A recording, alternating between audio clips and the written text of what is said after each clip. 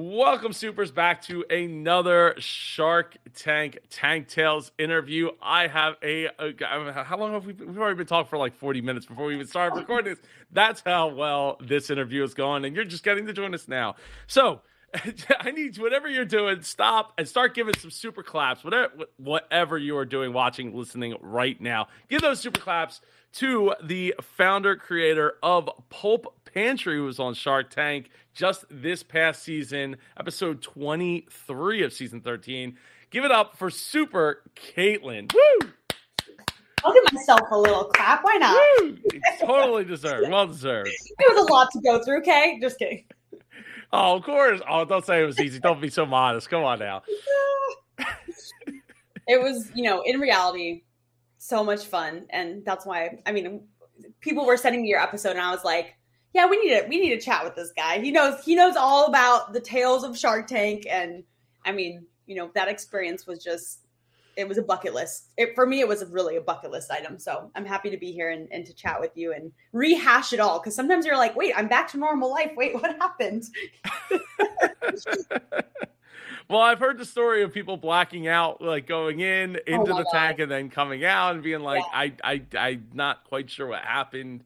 Through all of this and then we had the reminder of the actual episode, but the episode is only 8 minutes of the hour, sometimes hour plus that people are actually in there.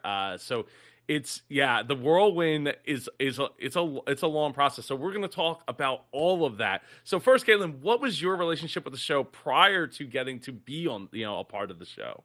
It was like I would say every time there was let's say it was Thanksgiving, it was Christmas, whatever the holiday, like we would be piled up watching reruns of Shark Tank at home. And so for me, it's always been something that, watching that show, it brings back like all those nostalgic memories. And honestly, like when it became an opportunity, I was like, this is definitely a bucket list item for me. Like, this is something that I grew up watching. Like I need to make that happen. So yeah, I was just, as soon as I got the opportunity and I knew like this was the last year I really wanted to do it.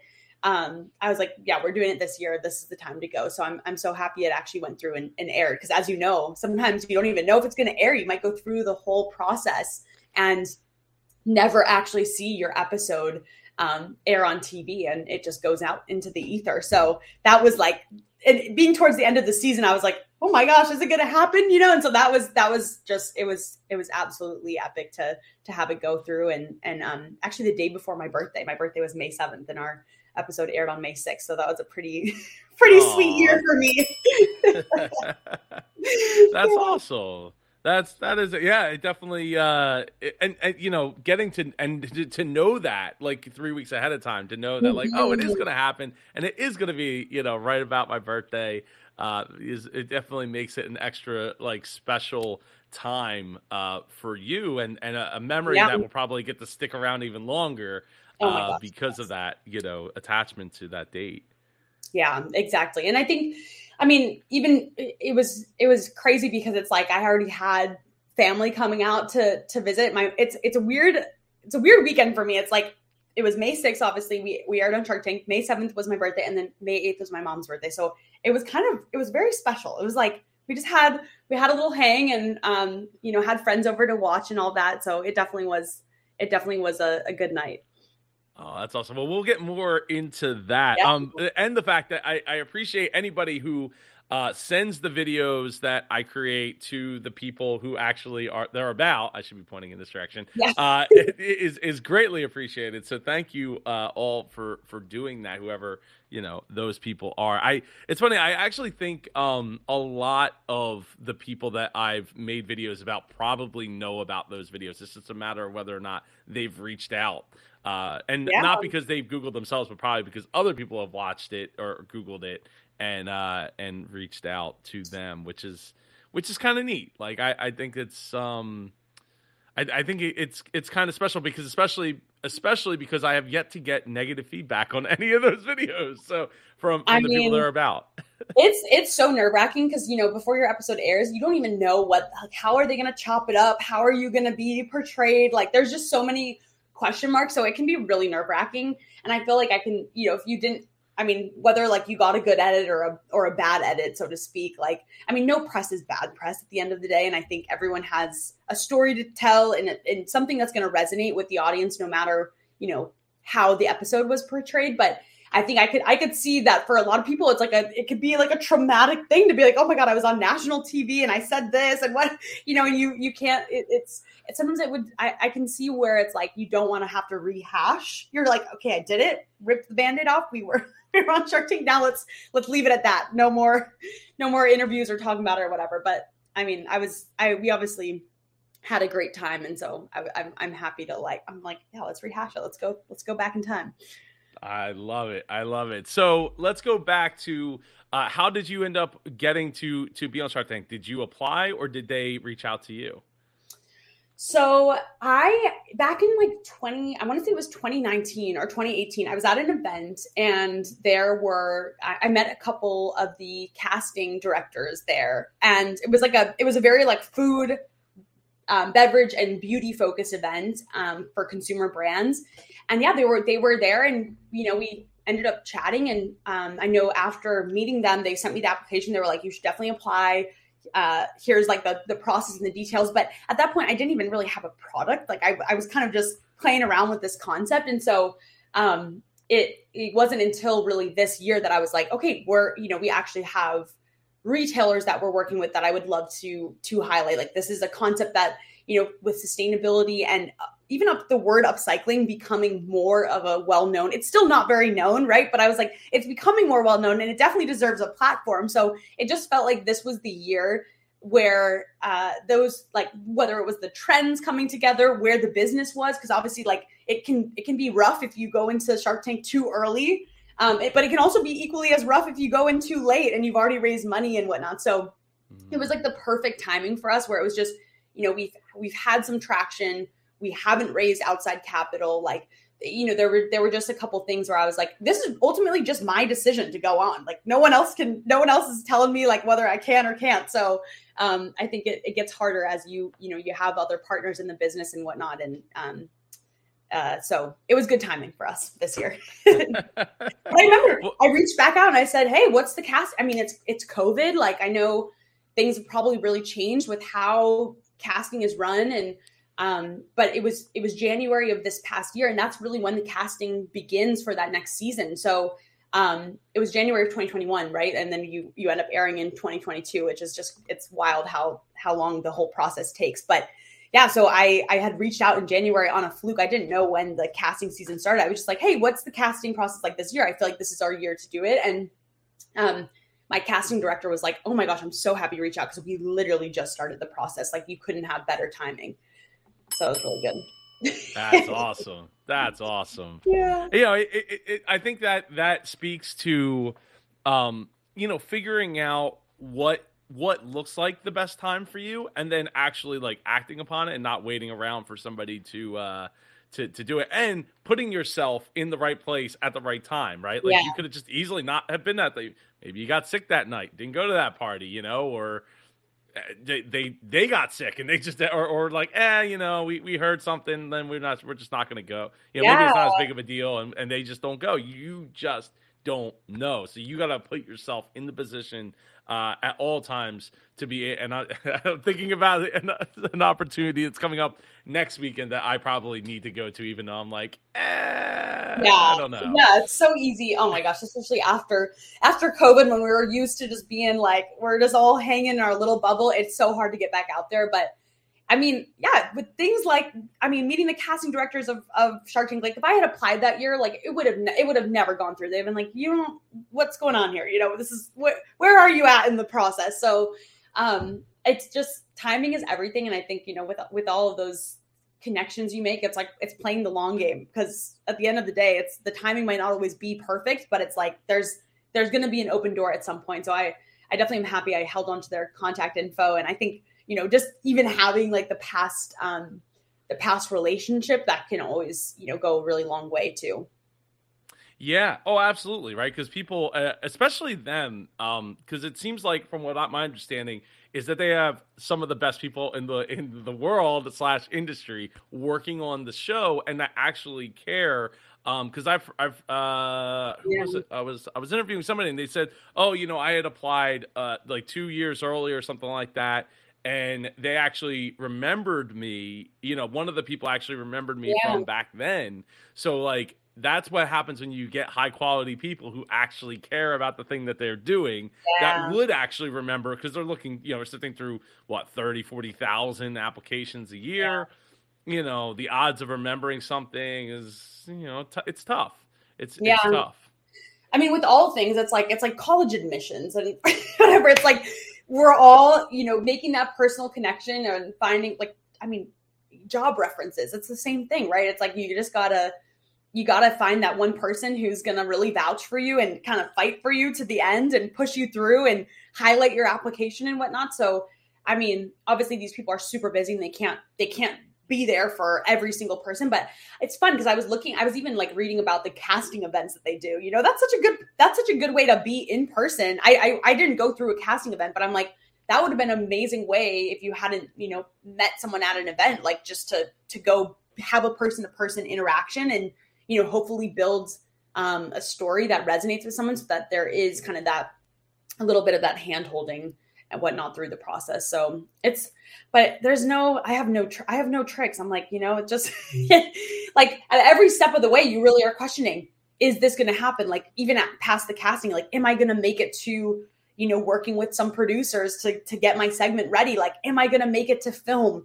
Am I going to make it to air? And at every step of the way, it feels like, there's a chance that you drop off in the process. So it's just like, it's a roller coaster ride, realistically. It's a roller coaster ride. It is. So, speaking to that roller coaster ride, how did you go about balancing your growing business at the same time as trying to prepare for Shark Tank, prepare your pitch, and prepare and manage to have a life in the process? Well, it's a lot for sure. Like there's no, and obviously, like if it's something you really want, you're going to put in your all to make sure that you're putting the best pitch forward, that you're really like showing up to do your homework at each step of the way, and showing that you're going to be prepared and that you're going to follow through with the things that you say you're going to follow through with. So it was a lot of work, and I mean, I think I dedicated a lot of weekend time to some of the prep work and some of the homework, because for me that was like, all right, this is something that's also like for it requires a little bit of creativity and whatnot. So it can be challenging to balance that with just like your regular kind of being dirty in the details of the business, and then being like, now I have to step out and I have to, think more high level about how do I want to convey my story or my message and whatnot. So I thought, weekends really were the best time for me to get, or nights even, like just to get a little bit of that. Okay, I'm stepping out of the day-to-day, operations of the business. And now I get to kind of think back to like the inspiration of what even got me here in the first place. So it was actually fun. I think that's the biggest thing. Like you know this as a business builder yourself. It's like you start with this crazy, like just energy about what you're doing. You're so excited to build something. It's in the idea phase. So really the sky is the limit, right? And then you get into the dirty details and the day-to-day operations, and you can start to lose sight of really what that initial like inspiration, and obviously like every day being an entrepreneur, it's not all sunshine and rainbows. Like there's a lot of really, really hard days, and a lot of days where you're like, oh my God, can I even like keep this going further, and take this to the next step. So that was, I think, going through the Shark Tank process actually helped me connect back to my purpose. And so I feel really grateful for just the fact that like having a platform where I knew, hey, this is an amazing way to get my story out there. I mean, there's no better way to kind of reconnect to how did I even get here in the first place? And like, why am I doing what I'm doing? So it actually was really, I think, a beneficial process to reinstill that energy back into my business. And during a time in COVID when things were really hard and it was hard to shut off and stop working, because at the end of the day, it's like there wasn't as much going on or as much socializing or whatever else. So yeah, I feel really lucky that, we were able to kind of use that time to build towards ultimately airing on Shark Tank. Yeah. I think that that part is so important. Being able to refocus and come back to like, why am I doing what I'm doing? Why is this important? And important to myself as well as and to other people. Because being able to do that, and it can enable you to have better insight into your customer base, right? Better Yeah. insight into your team, like, and keeping them motivated, right? And your team, when I say team, it could be, even just people you're working with, like remotely, virtual assistants, or anybody that maybe even be associated with the company that you might consider as part of your team. Like, look, big companies, they have boards, right? And those people on boards, might be CEOs at other companies, right? Mhm. And things of that nature. So they're still part of the team, even though they're not actually like in the day-to-day grind with you on it. And I think being able to refocus on the big picture and help guide it, because I mean, as the CEO, I'm putting that in air quotes for anybody listening, sometimes it's, but at the same time, also working in the business, Yeah. it enables us to not, to be too close, to not be able to work on the business, Mhm. and really help ourselves, like, stay, keep our head in the game at the same time, because there's always so many outside influences and things. And I think that that's one of the things that can get really, like, I know that for myself, like, being able, if having the opportunity to go on Shark Tank, you got to be able to balance that and not allow it to take away from what you have going on as well, because like Mhm. it's easy to get obsessed with, right? It's the shiny new toy. It's kind of like, I'm gonna update my website. It'll just be like 30 minutes or something like that, and it's like 8 hours later, you're still like, does this button go here? Should I put it over here? Do it? What should I do? What should I do with it? Yeah.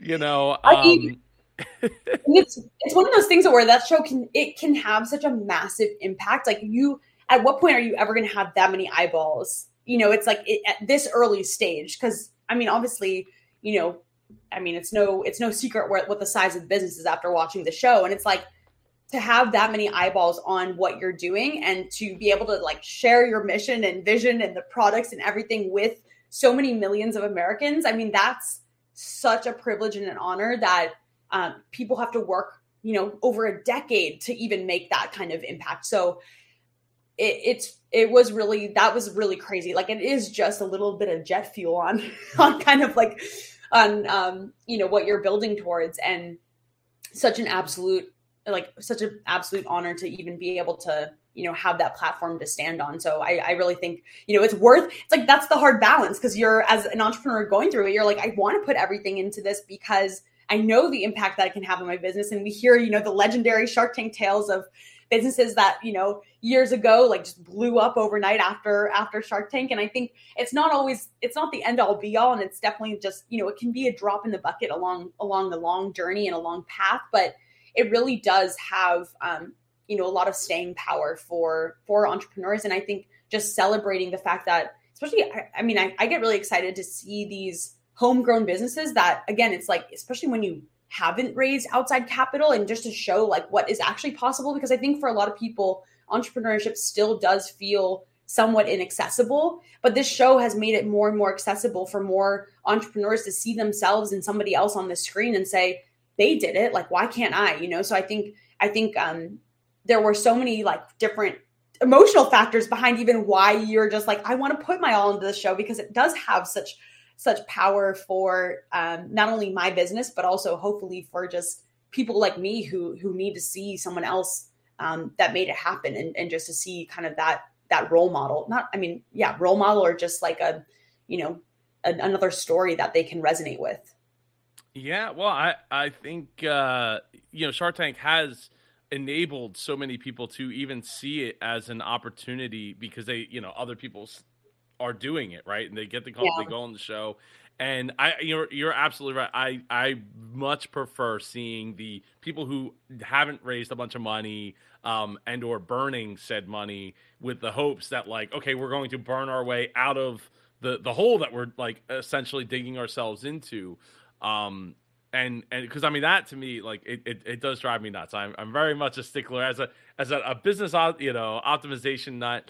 it drives me crazy that like that much money can be burned. And I get that there's certain businesses that it makes sense for, but I think that when you have those businesses, it has to be the plan. Like it has to actually be the plan. It's not like, oh well, the plan is to actually make money. Like no, the plan is to be acquired. Like, and you have to be very dead set on that. So you have to make sure that everything else is immaculate, and you have like a big user base, you have a big customer base, and you're just like that part is just growing and growing at an exponential rate that, you know, it becomes viable for somebody else to buy you at that point, because there's a key component there. Like you have to be able to have somebody that actually has the money and the interest, and you have to have your books ready, and everything has to be going the right way in order for that to work. And that's why so few of those, you know, app companies and like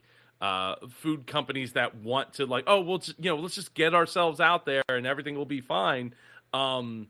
It's not necessarily going to that's not an easy path, right? No. Even giving something away for free, because at that point you're devaluing what you actually are bringing to the table. And it's something that I feel like we see that story a lot, where it's like they're not necessarily seeing the whole picture, just if we get like, you know, 500,000 users, we're going to be so worth it. And it's like, well, yeah, if you're not burning millions and millions and millions, but like there's no end in sight of the money, you know, starting to you know, raise the tide on the boat, you know, ship it, or the boat being able to raise itself out of the sinking water around it. Yeah, and that's the hard thing. No, and with Shark Tank, it's like you're obviously giving up a really good chunk of equity usually for you know, for what you're asking. And I think it's just, but at the same time, it's like there's definitely it's just like you want to bring the best partners into the business. And I think for us, like too, it's just whether or not there was a deal, like just knowing that, you know, this is just one more way that I'm acquiring those new users or telling people about what I'm doing. And hey, like, I mean, yeah, there was a lot of hours, and of course, like you can put a value on how many hours you spend preparing for Shark Tank. But at the end of the day, it's like, it was like it's like free marketing in a big way. So I felt like I was like, you know, this is like a worthwhile investment, especially for a consumer brand that really requires that storytelling piece and that marketing element in order to get the word out and get people excited about what you're doing. So, but yeah, it's, I mean, the whole like strategy of to raise money, to not to raise money. Like, I mean, it's really hard, I think, especially in the consumer brand space to build it without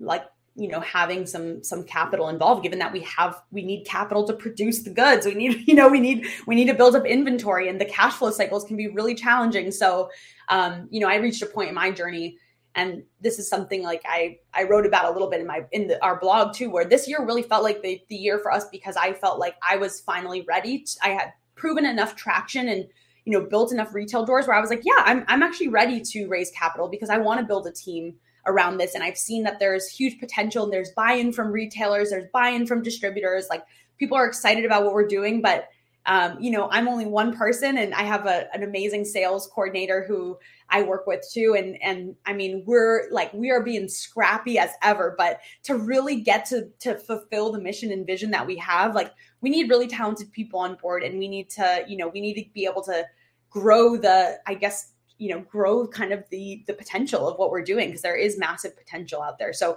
that was kind of my call to action with Shark Tank. I was like, I'm ready. Let's go. Let's do this. We're going to come out there and like with the intention of like, yeah, we will, you know, if we get a deal, like hopefully it's with an entrepreneur or a shark that we really believe can make a fundamental difference in the business and be an amazing long-term partner.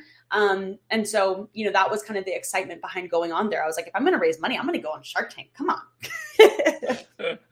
It's, you know, it is. And plus the replayability value, right? Like that's one of the things, you know, getting the reruns that I feel like maybe underestimated. Cause I know I've said this in the past, but like, in my eyes, like getting the deal on TV is sometimes more important because than like actually the deal ultimately going through or whatever. Because people don't see that part. They see, oh, there's the replay of that time that, you know, that person that had this really neat far out idea that like, and they got a deal, right?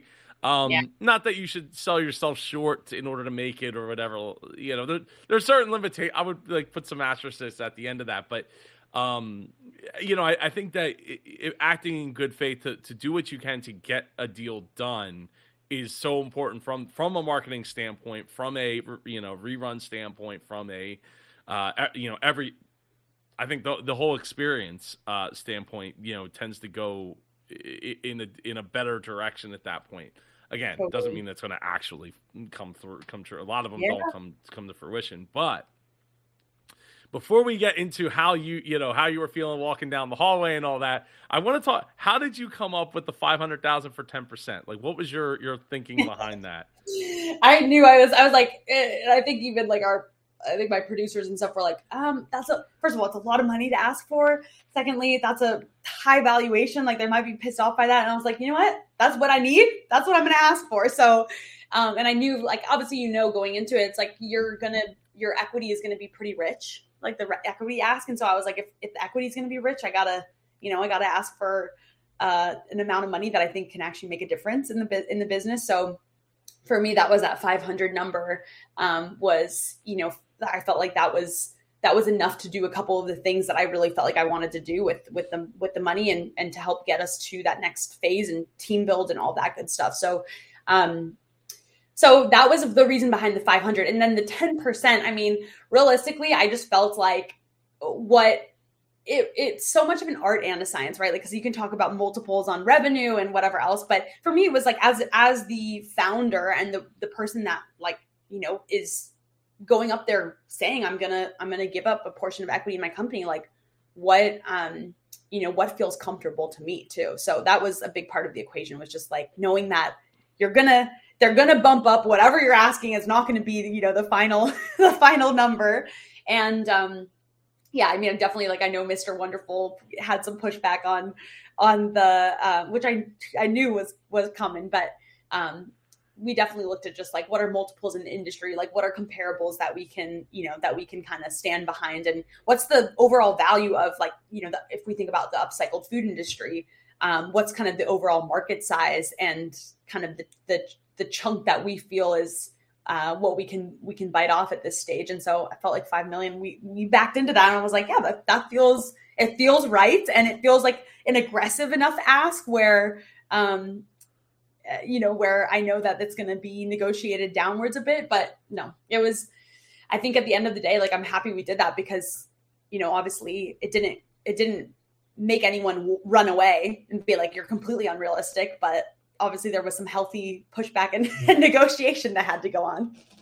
Well, okay. So I think the key takeaway there is knowing the number that you need. So because we've seen it so many times of saying, yeah, you came in asking for like $150,000 because that's where you're at, but like that's nothing. That's not going to be enough to get you to where what you want to accomplish with it, especially even at 500,000, like realistically, it's a drop in a bucket for where the amount of money that it takes to grow into those retail spaces. Because you gotta grease the wheels and things along the way. Yeah. So as they say. So, but that's the hard thing, right? Is like you're balancing also, like, these are individual investors, like they're investing, and it's not a fund or whatever else. I mean, so that's another thing, is that it goes into the equation. It's like, yeah, maybe I want to raise $1 million, but is that realistic for, me to go on Shark Tank and ask these individual sharks to fund my business with $1 million? Like, it just, and you would be kind of banking on having a couple sharks probably get on board at that point, and that's not ever guaranteed. So I felt like 500 was kind of the cap of like, like make them sweat a little bit, but just, but it's still attainable. Yeah. I think by coming in at 10% versus like you walking in at 5 or below, I think that to me says a lot. And then also it comes back to like, what do you counter with and all that, and we'll get into that. But first, let's talk. So how you're walking down the hallway? How are you feeling? So it was so weird because the day of, like, you have a couple hours, you have a couple hours to kill, and you're going through whatever, like hair and makeup and whatever. And it was really interesting because I wasn't nervous. Like, and I'd done a lot to prepare for that point, but then the day of, I like really didn't touch my materials. I didn't want to like freak myself out or anything like that. And so I just tried to be very calm and, listen to music or whatever. And it just was really interesting because I was like, I'm not nervous. I was like pinching myself. I was like, you're on set. You're going to go into the tank. Like, why is this? But I was very calm. And then it was so funny because as soon as like, it kind of all happens super quickly. It's a very slow process. And then all of a sudden you're like, oh, and now I'm going into the tank. And so that part felt like kind of rushed. And that's when I finally was like, oh yeah, I'm nervous now. Like I'm on the floor. Like I'm about to walk on the, down the aisle. And I'm just like, oh my gosh, this is actually happening. So that's when I started like freaking out a little bit. I think I was talking to some guy though. He helped me just like having a normal conversation. I was like, okay, this is fine. This is normal. Everything's great. Everything's great. And then you walk down and you're in front of the sharks and it's just like, I mean, I definitely blacked out. Like what you were experiencing, what other entrepreneurs experience where they are like, I don't even remember. I mean, literally the first, like my whole pitch, I couldn't tell you before it aired if I had stumbled on words or like messed up my pitch because I just could not remember what actually happened as I was pitching. And then the first two questions, I think I was just like still in shock. I was like, oh my God, I'm here. The sharks are asking me questions. Like I'm talking to them. They're right in front of me. It was just so surreal. And then probably after those two questions, I like blacked back in and I was like, wait a minute. This is happening. We're good. Like I think it also, I could tell that things were at least after the first two questions, like, and of course, you hear the horror stories or you watch past episodes. Like I tried not to watch too many episodes before going in there, but I wanted to be prepared also. So I was like, what questions are they asking and whatnot?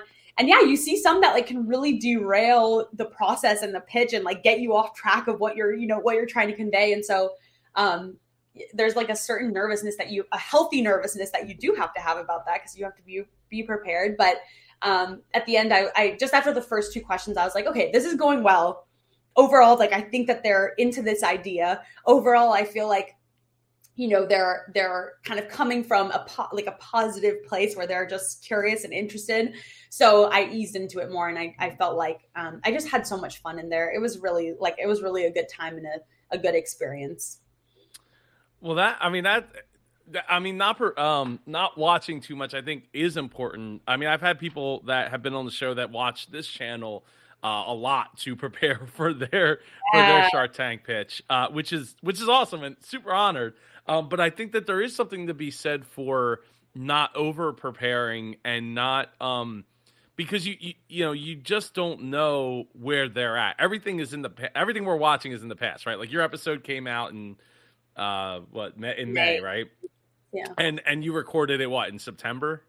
Mm-hmm. Yeah. So even just in that period of time, their lives have changed.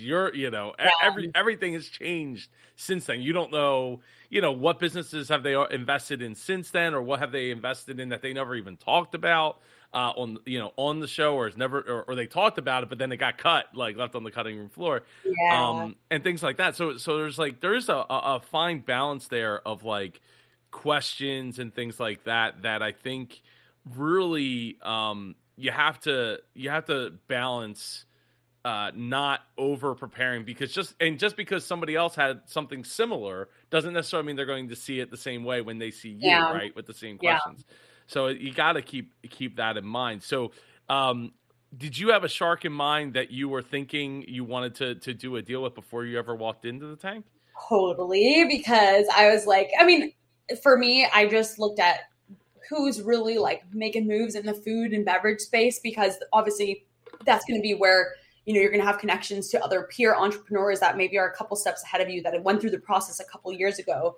And I talked to a lot of brands that did end up making a deal with Mark Cuban before going on the show. And everyone just had such positive things to say about, working with his team, and actually like that there are resources involved, right? Like, yeah, but it's not just dealing with a couple people. It's like, they're really like, hey, I come to Mark and I have a couple things I need help with. And he's got a couple people who can be kind of the experts on that subject matter. So I felt like that was a really good that was a good sign because again, it was like, yeah, if you're giving up a bunch of equity in your company, like you do want someone that's going to be involved, and it's not just going to be the show and then bye, see ya, like nice work. But so yeah, that was he was definitely a big one. And then I really loved Emma Grede. Like I just reading more of her story and the businesses she's involved with, I was like, I would just love to work with her. So yeah, that was a bummer when she backed out. But I was like, if it was Mark and Emma,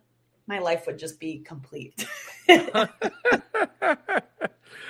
look, I mean, that's part of, part of the risk of asking for so much money too, right? Because not every, 500,000 is still a lot of money. Yeah. And I think that's reflected even in Lori's offer where she was like, well, I'll give it to you as a loan.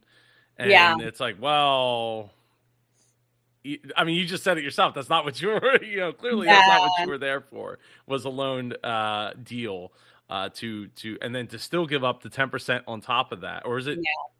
So it was 500,000, 6% for 3 years, which, hey, that's a great deal. Like, to get $500,000, 6%, like Kevin ain't giving up those kinds of, that kind of deal. But then to still have to go up to 10% would be pretty tough. But it was great to see that that Mark did see the value in it, and that he was willing to, because obviously he has a lot more money than the rest of them. So and not that 500,000 is a small amount to him, but it's the likeliness of him being able to give up 500,000, is much greater than from them, because like. 500,000 means a lot more to them than it does to him, but not that it doesn't mean anything or that it's a little bit of money to him. But it's just a lot, it's comparatively speaking to like $100,000. And I wonder if that's a hard thing for the Sharks, because I feel like a lot of them are, they're self-made entrepreneurs that like invested their own money into their businesses and never took maybe outside capital. I mean, I don't know that for a fact, but I just mean like there's a definite shift in how businesses today are growing. And a lot of it has been contingent on like VC funding, and even VCs like moving into the food and beverage space where maybe it wasn't possible to raise that kind of money a couple decades ago in this industry. And it's just really interesting because I feel like if I were a shark, I'd be like, you guys don't even realize, like, I feel like maybe a little peeved about that, someone coming in there asking for 500,000 of their own money, and they're like, yeah, I might be wealthy today, but like, man, that would have been a lot of money back then when I was building my business, and no one came out with, to write me a check for 500K. So I think it is like, you have to have a little bit of, even for me, I realize that that's, for them, it's probably just kind of, there's like a little cynicism about that maybe. So that is that's a really good point. I don't know about I know that like some of them had borrowed money from like friends and family and stuff like that, but I want, like, part of it is though, and you just said it, like as a couple, quote unquote couple decades ago, I mean, consumerism really didn't hit until the 80s, like big time consumerism, right? So just 40 years ago is like when the real big like bust of it, started to come through, and you didn't probably need as much money because it wasn't as much of a global market, and there wasn't as like competitors weren't as big as they were still in the growth. A lot of it was still in the growth phase. Getting into the 80s and going through the 80s, and especially into the 90s when consumerism like went like through the roof. So I want, like, you probably didn't need as much money back then. I mean, and inflation and all that stuff, obviously, but you probably didn't need as much money because of the fact that the people that were big, there wasn't as many, I guess, big players in as many big markets. Yeah. Right. So it's like, oh, we're making chips. Okay, cool. Like how many big chip companies were there in 1980 or 1982? Yeah. Right. And so eventually the winners became big winners, and the smaller guys, probably a lot of them got rolled up into slightly bigger companies or bigger companies, but not like the Lays of the world. Right. Yeah. So, when you look at it like from that perspective, it's like, how are you going to fight a Lay's that has like endless gobs of money just as much money as they need to throw at it to just Mm-hmm. make the problem create a solution with the money. Not that I'm a big fan of throwing money at every problem, but like, hey, if you have the money to be able to do it, there's certain, marketing things that you can do to make that happen. And when you look at a lot of the markets now, it's like they have a big player or two big players. Like if you were going to start your own cell phone company, like it's not that easy, right? I mean, we see what was it, Ryan Reynolds with like Mint Mobile, but it's all built on the back of contracting minutes and data from other from the big players. But it is kind of cool because I do feel like in today's world, like there's a huge opportunity where a story is starting to win again, and where there are so many tools to get, like Shark Tank is one of them, but to get your story out there. And I think as consumers, like I know for myself as a consumer, I am the Pulp Pantry consumer basically, and like I care a lot about thanks. But I care a lot about now the stories behind the brands that I'm supporting, whether it's like a female founded brand or minority owned brand or someone who's really deeply passionate about sustainability and like making a difference in the world. Like those are the type of products and brands that I want to support now because I have the luxury to do so, right? Because in today's world, we actually, we have so much more access to choice. And I think that's what I'm excited about, I guess, is that there is a shift. I know at least in the food industry where it's like, it's not the big players. Yes, of course, like they still have these built-in relationships with retailers. They still have the infrastructure and everything to support like still being a big player. But small brands are taking market share because those stories are starting to resonate. Those stories are starting to get out there. There's no control like TikTok, Instagram, Shark Tank, like there's no control over who gets access to telling their story. And it's not just that you have to have a ton of money to do it. It's like it's happening organically. So I think that's a really cool thing that's happening in like consumer space, at least, is that, yeah, like Mint Mobile and Ryan Reynolds, like, why do they even have a market? Why are they even able to do what they're doing? Well, there's a story that's resonating there and, they're telling it in a really compelling way. I know I've seen some of their commercials and whatnot. It's just like, people love that stuff, right? Like we want to be a part of something that we can talk about and that we can relate to, and like we're sharing our own values through the products and the services that we buy into too. So, I'm such a big advocate for that. So maybe I'm a little biased, but at least like, that's definitely where I see like the changes kind of taking place. I think it speaks to the thing that like everything goes in cycles, right? Like we look at clothes and styles and things like that. And, clearly it's taken a while for it to come back around, but the advocacy of the internet, I think, and the amount of people that are on the internet has enabled that to be able to shift some of that. Now, whether or not those brands like yourself will be able to withstand the, hey, Caitlin, what number do we need to make you go away and be able to buy your story so that we can market it as late?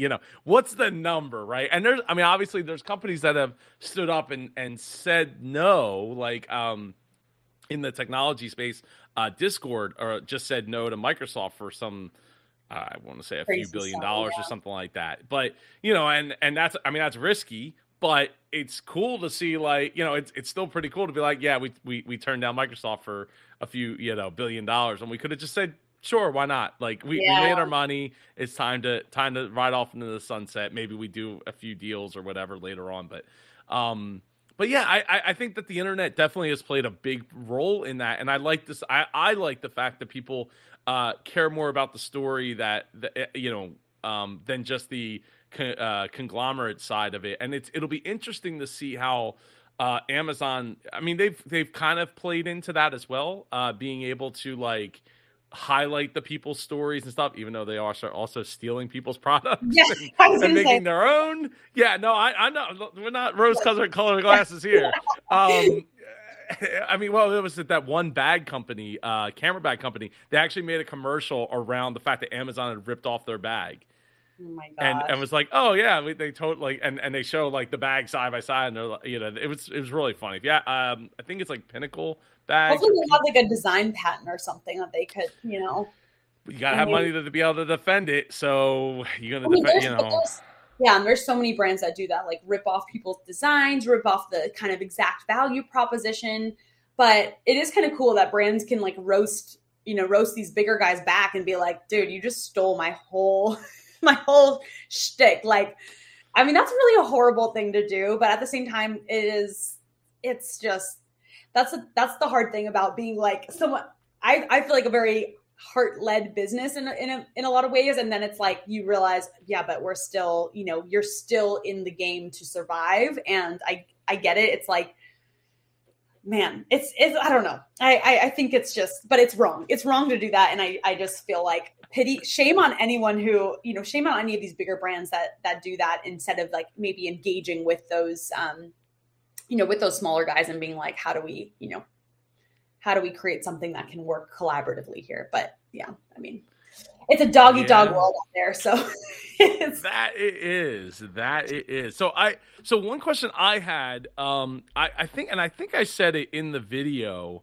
was I was surprised at how high your cost was at the time in which when you shot the video. Cause I'm like, you're getting the product for free. I think I talked about the whole, biodiesel example where we're like, oh, let's go collect our own, oil and we'll make our own biodiesel because we have vans across all these stores and blah, blah, blah, blah, blah. And that it just wasn't, I mean, it was going to be a huge investment in order to make that work. But yeah, I have you been able to get that cost down at all since Shark Tank? Well, first of all, I love that biodiesel example. So, gotta follow up on that maybe sometime down the road. But yeah, we were able to get our costs down. I think the challenge is that, as a small brand, it's like the cost of some of our raw ingredients, like we don't only use pulp obviously to make the chips. And I don't know if that would ever, there'd ever be a world in which that would taste good, but we'll see if we can keep trying to push towards that. I'm always pushing the upper limit, let's just say. But at the end of the day, it's like we have other ingredient costs. We have the cost of doing business with a co-packer. We don't own our manufacturing right now. And, it's just like, at the end of the day, it's all comes down to how well are you able to negotiate like pricing volumes or your pricing contracts. And as a small brand, like, unfortunately, you don't really have a lot of leverage to do that. So I think that's really where, but that's again, where like, as you're growing and obviously there are other costs involved with that growth. And it's not always, you can't always bank on your cost of goods dropping drastically. But I do feel like, we're getting to the place where, I mean, we're still a small business. Like, we are at the time that we, filmed Shark Tank, we were under 1 million run rate, and that's a small business in especially like in the co-packing paradigm. Right. So we just have a lot of work to do on that front to like continue to push for, bigger and bigger volumes that can help us to reach those cost savings and to negotiate better contracts with suppliers. But yeah, I think it's interesting because it's a balance of like your cost of goods and then obviously what a price ceiling would be. So, we might not have, our cost of goods might be high as a smaller brand, but at the same time, like I know what my price ceiling is and I don't want to gouge consumers just because, I have to figure out that piece on the back end. But then at the same time, I want a healthy margin because at the end of the day, like in order to survive, I mean, cash is king and I can't just be, we're not just like running a marketing business here, throwing money out the door. It's like, we're selling products. So it's a balance there. And yeah, we've been able to get our cost of goods down since we filmed that episode, which is great. And we're tracking, cost of goods after every production run. And it fluctuates and it's not, we're dealing with commodities. So pricing is not always constant, but that's been a good, at least like update, I guess, since Shark Tank. Well, yeah, if you wanted to create a test product, just Pulp Pantry should be the So it's just Pulp. Now, I mean, I don't know how many people are going to be on board for the taste, but it's one of those things where like you could potentially get people that like the stepping stones to just that, for like I guess a healthier option. Well, I used to do farmers markets before I even had a product. I was just like, let's just test a bunch of opportunities. And one of the products was a cracker that, I kid you not, was made from like 80% probably pulp. And then it was just like flax seeds and chia seeds and everything was also raw. So this was like way back in the like beginning days.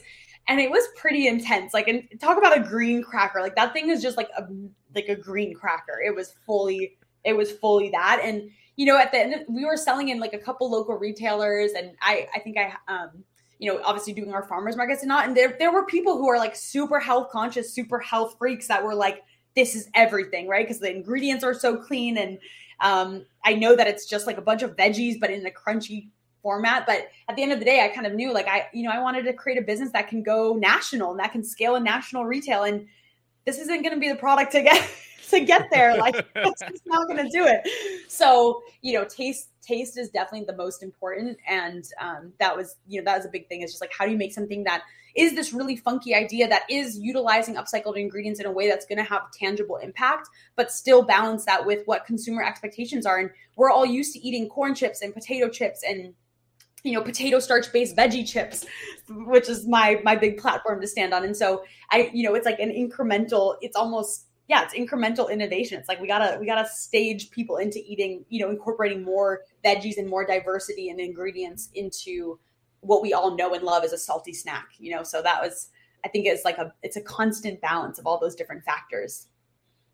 Yeah, it is, right. Cause you want, we just saw that with, on the season finale with Project Polo, and like, I know some people in the comments were like, well, that's not really chicken and blah, blah, blah. Like, well, not everybody knows, but that part of it is the marketing to get people in to try something different and go from there. Like, you're not, a green cracker might not do it. But it could do it if you had a lot, like endless money to be able to market and get people to, feel a certain way about it.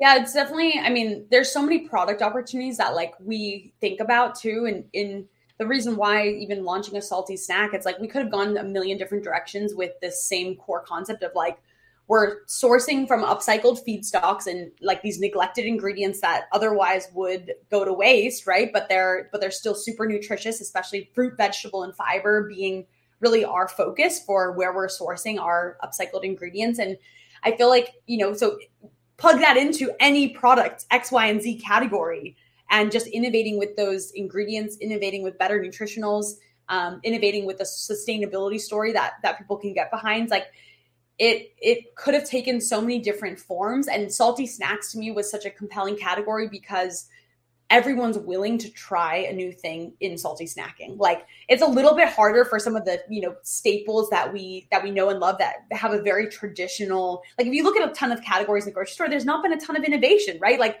there's a lot of places where you can point out like people, they know what they like and this is what they're buying. But in salty snacking, people are so much more adventurous. Like there's just, there's not as much brand loyalty there. So I felt like for us to introduce a new concept and a new brand and something that's a kind of a funky, like quirky, story to tell, like salty snacking is probably going to be the place where people are curious enough to be like, yeah, I'll give that a try. Like, I would love to have a healthier chip in my life that still scratches that craveability itch, but, has some meaningful nutrition or has better ingredients. So that was really like the impetus behind being kind of in the category that we launched in. And hopefully realistically, the goal is not to stay there forever, right? Like it's like build a sizable business with this core product line. But I've got a million ideas about other products that I would love to launch. And I just, right now stay focused, stay the course. So one question that came to mind that I don't think I brought it up in the episode. And I think thinking back when I did it, it kind of was like, I was like, man, I wish I had brought this up when I was recording, is because of the fact that you're using different veggies for the pulp. Is there an issue with consistency, like from chip to chip or bag to bag or run to run? Yeah, that's the hardest thing for us. It's not actually been the pulp itself. Like we work with, these big national juice brands that have tens of thousands, hundreds of thousands of pounds of the byproduct every single week. And they're juicing the same things because they're selling in national retail with juice bottles. And it has to be the same formulation. Like consumers expect consistency, right? That's actually been a challenge. Like in the beginning days, I was like, there's a statement I want to make on one hand about the food industry and that nature doesn't give us the same consistency, like seasonality, where like growing regions. It's like, how could we build a world in which consumer products don't demand the exact same ingredients at all times of the year. So part of me was like that stubborn, environmentalist that's like, I want to make a statement about that. I want to change things. And then the other side of it is like, but realistically, do we have consumer buy-in there? So in the beginning days, like that was definitely something that, I mean, just in the beginning of even building our product line, like consistency was such a challenge. But now we're getting to a point with our manufacturer and whatnot, where it's like you start to build more familiarity with the ingredients and with obviously like doing something a little bit different in the current like manufacturing infrastructure. So we're getting to a place where that's been more and more attainable, but we still, I mean, honestly, like we still have problems where like just from I think it's more for us, the real challenge has been like, how do you make sure that you're incorporating fresh ingredients? How do we make sure we get to an end product that's crunchy and that's always like, you're always going to get the same crunch and texture from? And so that's the biggest thing that I'm trying to work on this year is, I've had some products go out in retail where I'm like, this almost tastes like it's stale because it whatever happened in the process, like we didn't ensure that the moisture levels were where we needed them to be. That was really actually a big challenge in the beginning, but we've gotten to a place now where the product is much more consistent and I don't have to worry about that as much. It's just, it's never going to come out. It's never going to be perfect the first few times you're doing it. And so that's been definitely a hard process of just growing the brand from like ground zero up to where it is today. Moisture levels and I mean, I wasn't even thinking about it from a crunch standpoint. I was just thinking from a taste standpoint because you're, using pulp from different places, different types of pulp, different different vegetables, different things like, and then making it the consistency like, oh, there was too much carrot pulp in this one, and there was too much of this kind of pulp. Like, the mixtures of, because when you get the pulp, are you getting it like pre-mixed? I put that in air quotes. So if we're working with, it's actually funny because like the big brands that we work with, like usually they have a consistent formula that they have to produce, and some of them will mix veggies to make their certain juices, or some of them will there'll be single source veggies. So we've tested both, and honestly, like with the chips, the nice thing is they doesn't really leave that much variability in flavor. So we could do like a single source celery or a single source kale, and it's not going to impact taste so much. And right now, actually, what we're doing is a blend. So we do have a blend of like it's leafy green lettuces. So like with spinach, kale, romaine, celeries in there, cucumbers in there. And I think having that blend of veggies has been nice because it allows us to have more flexibility with our sourcing partners. Like, we can source any one of those items and it will fit into our ingredient panel. But for the most part, like we do use the blend so that you're never getting like too much of one flavor in there. So there was definitely a lot of work that we did in the beginning with that too. But we're in a place now where like you can really expect a consistent product with every bag of pulp chips that you get. No, that's awesome. Yeah, because like a tomato getting thrown in there would all of a sudden most likely take over, the flavoring of it and or the coloring of it, and it it makes it very unpredictable from that perspective. But but no, that's great to hear because that definitely, like I said, it wasn't long after I finished recording that crossed my mind. Like, how do you get it to be the same if it's always being sourced from a different different places and different veggies and things?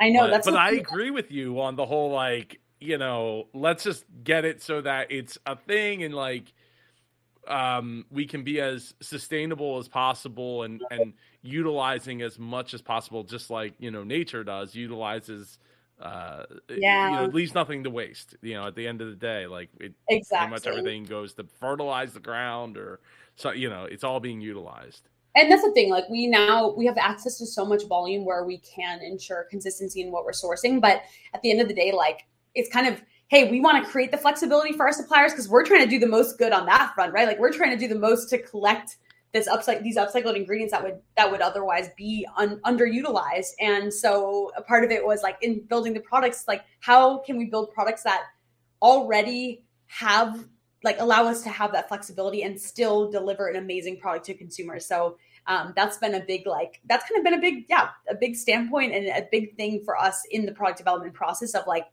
making sure that we can that we can have flexibility on the inputs, but consistency on the outputs. So obviously there's a lot of work that goes in between that whole process too.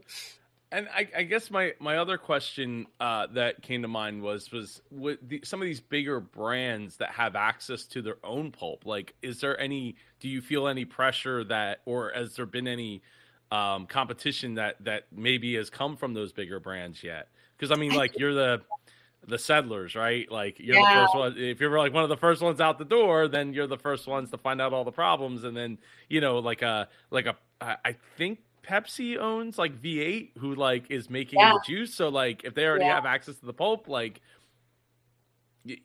what's to stop? And they have the access to the chip factory too, because they got Lay's. So like, what's to stop them from like upcycling their own stuff? Which, hey, overall upcycling's great, but not great from a keeping a business perspective. Yeah, well, I think that's been interesting because for us, like the sourcing partners, these are people who have specialized and focused on like juice and beverage. And so for them, it's really like, it would be a big investment of resources and capabilities in order to produce a dry good. And I think they're more excited about, hey, this is like a cost center for us now. If you can take it and we can like make some money off you, great. And I think even though these brands are big, they're not that big where they're not like these aren't like a Frito-Lay has the capabilities to produce their own their own products. But I think at the same time, like, we have talked to some of our kind of strategic sourcing partners, if you will, about like what could it look like to do a co-branded or co-developed line, or even a white label or private label line. And that's actually something I'm really open to, because like I want to be able to use the resources and like the learnings that we've had in the journey to obviously, again, maximize that impact. And if we can help other brands with if they're having a large source of like byproduct or a waste stream that they need help with, like I want to be able to be, a key player in this space that can help them to problem solve and think more creatively about how to best utilize those resources. So I think there's definitely something there with like the partnership and whatnot. So I feel like but it is like the balance of just obviously, keep your friends close, keep your enemies closer. I don't know. It's just, no. It reminds me of Chapul and like how they went from like, oh, we're going to make the bars to we actually made more money just, growing the crickets and making the flour and selling that and letting somebody else do the hard part of marketing and all that. Yeah. So I, not to say that you have to or would definitely go in that direction, but I think that being open-minded to the idea of like, hey, if you gain enough partnerships, right, and you gain enough opportunity, like pulp, amass enough pulp, to be able to distribute it to other places and do that kind of thing, like that becomes super valuable in the sense of just the relationships and the being able to pass money through in that way without having to go directly to market on everything that you do. So it's another opportunity for somebody else to, shoulder that marketing cost. Because at the end of the day, like that's a lot of what it is. It's a marketing cost.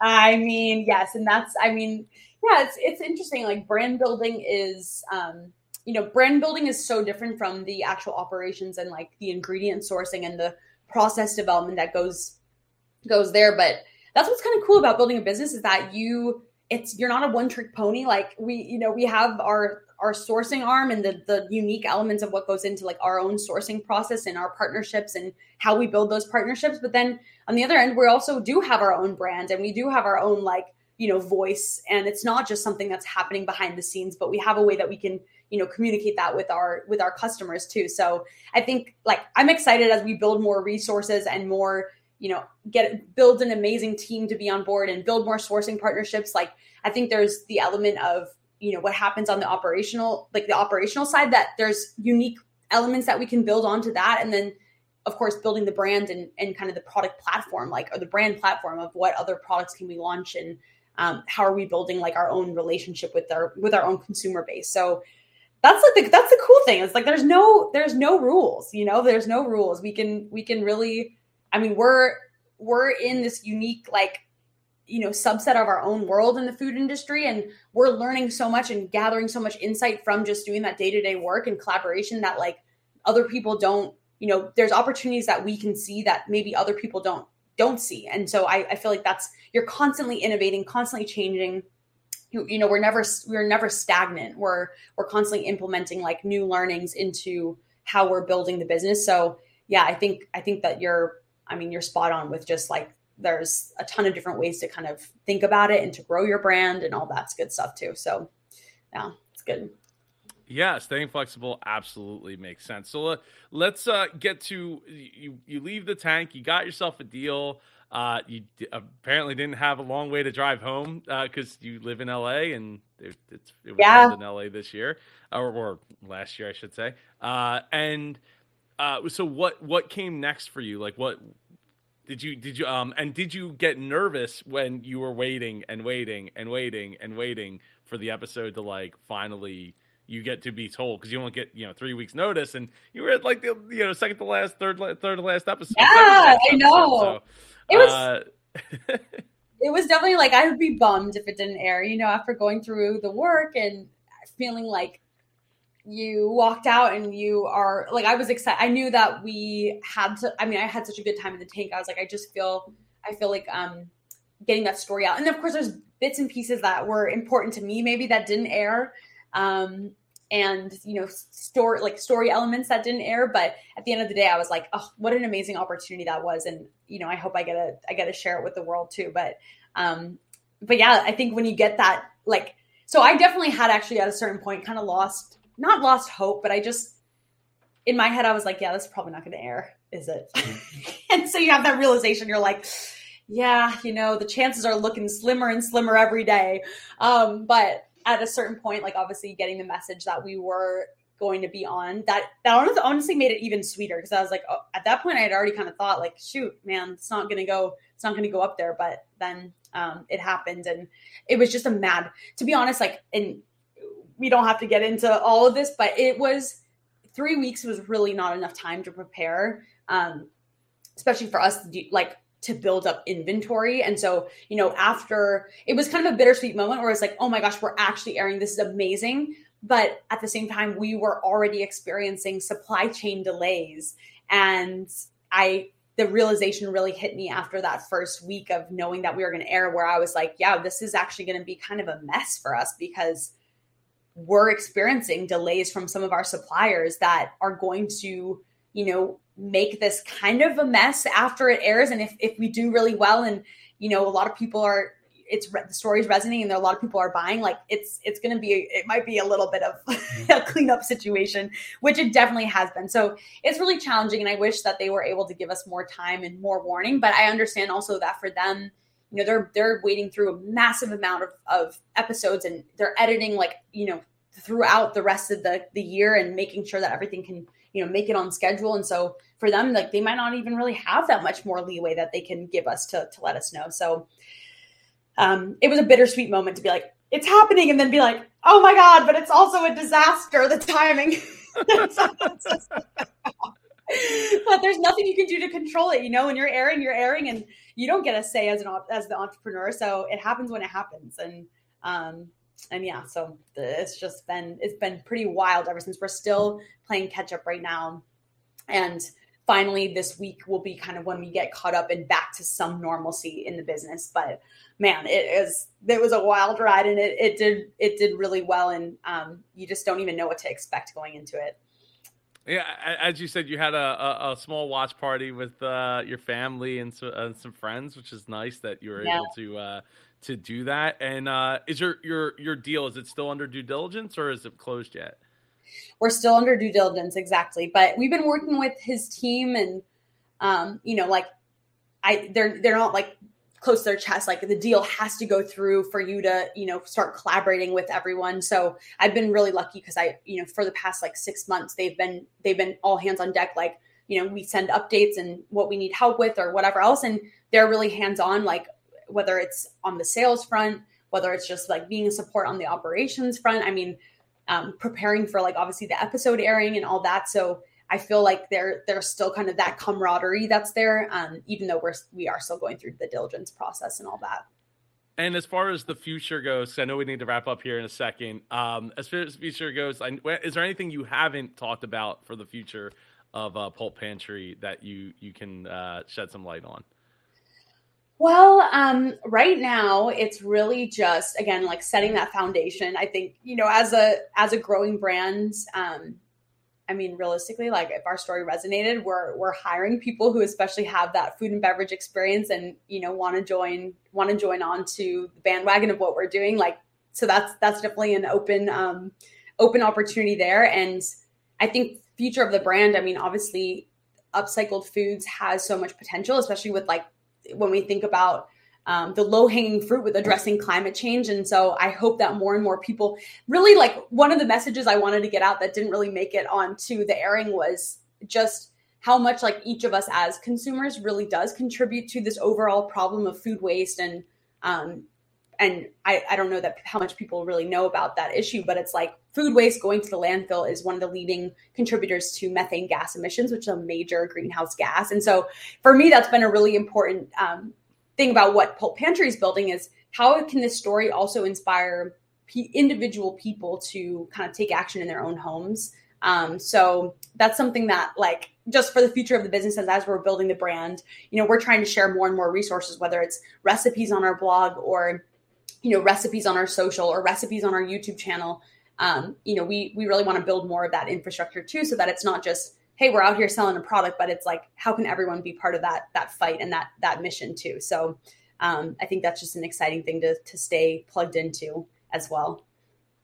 Yeah, I mean, getting people involved definitely helps them feel invested in the brand and the mission, and takes them along for the journey. So I definitely think that it's important that you get that messaging out there in the different ways that we have available to us to make that happen. So, exactly. Caitlin, before we wrap up here, thank you so much for being here. How can people get their own Pulp Pantry chips? Well, on the West Coast, we're in Whole Foods and Target. Thrive Market is a national, online retailer you can buy from. Hive Brands, also a national kind of direct-to-consumer retailer you can purchase from. And then, if you're someone who, I always love, come directly to our site because, for us, like the biggest thing is having that relationship, I think, with our customers. And especially when we're launching new product innovation, that's been the first place that we go, obviously, is to people on our website. We're working on 3 new flavors right now. And so actually a big thing is like all the people that have purchased from Shark Tank and whatnot, those are going to be the first people that we send out samples to try new products. So I'm always biased towards just being like, just come to our site and let's build that relationship directly. Because otherwise we never, we don't get to know who the amazing people are behind the brand and supporting the brand. So that's when I'm, that's when I'm biased towards sending people to our website for sure. And what's that website address? And it's pulppantry.com. Great. And you absolutely should. Again, Caitlin, thank you so much for your time. I know it's been like 2 hours that we've gotten to chat today. So I greatly appreciate it. It's been wonderful. I'd love to have you back anytime here on the show. So thank you again. Thanks for having us, Joe. And thanks again for covering the episode and doing what you do. I think it's amazing, and it's an amazing resource for other people too. Oh, well, thank you. I greatly appreciate that. And I greatly appreciate you watching till the very end here. Well, if you haven't watched Caitlin's pitch, watch up here. If not, I'll see you in the video down below. Take care and go be super. Amazing. Bye, Joe.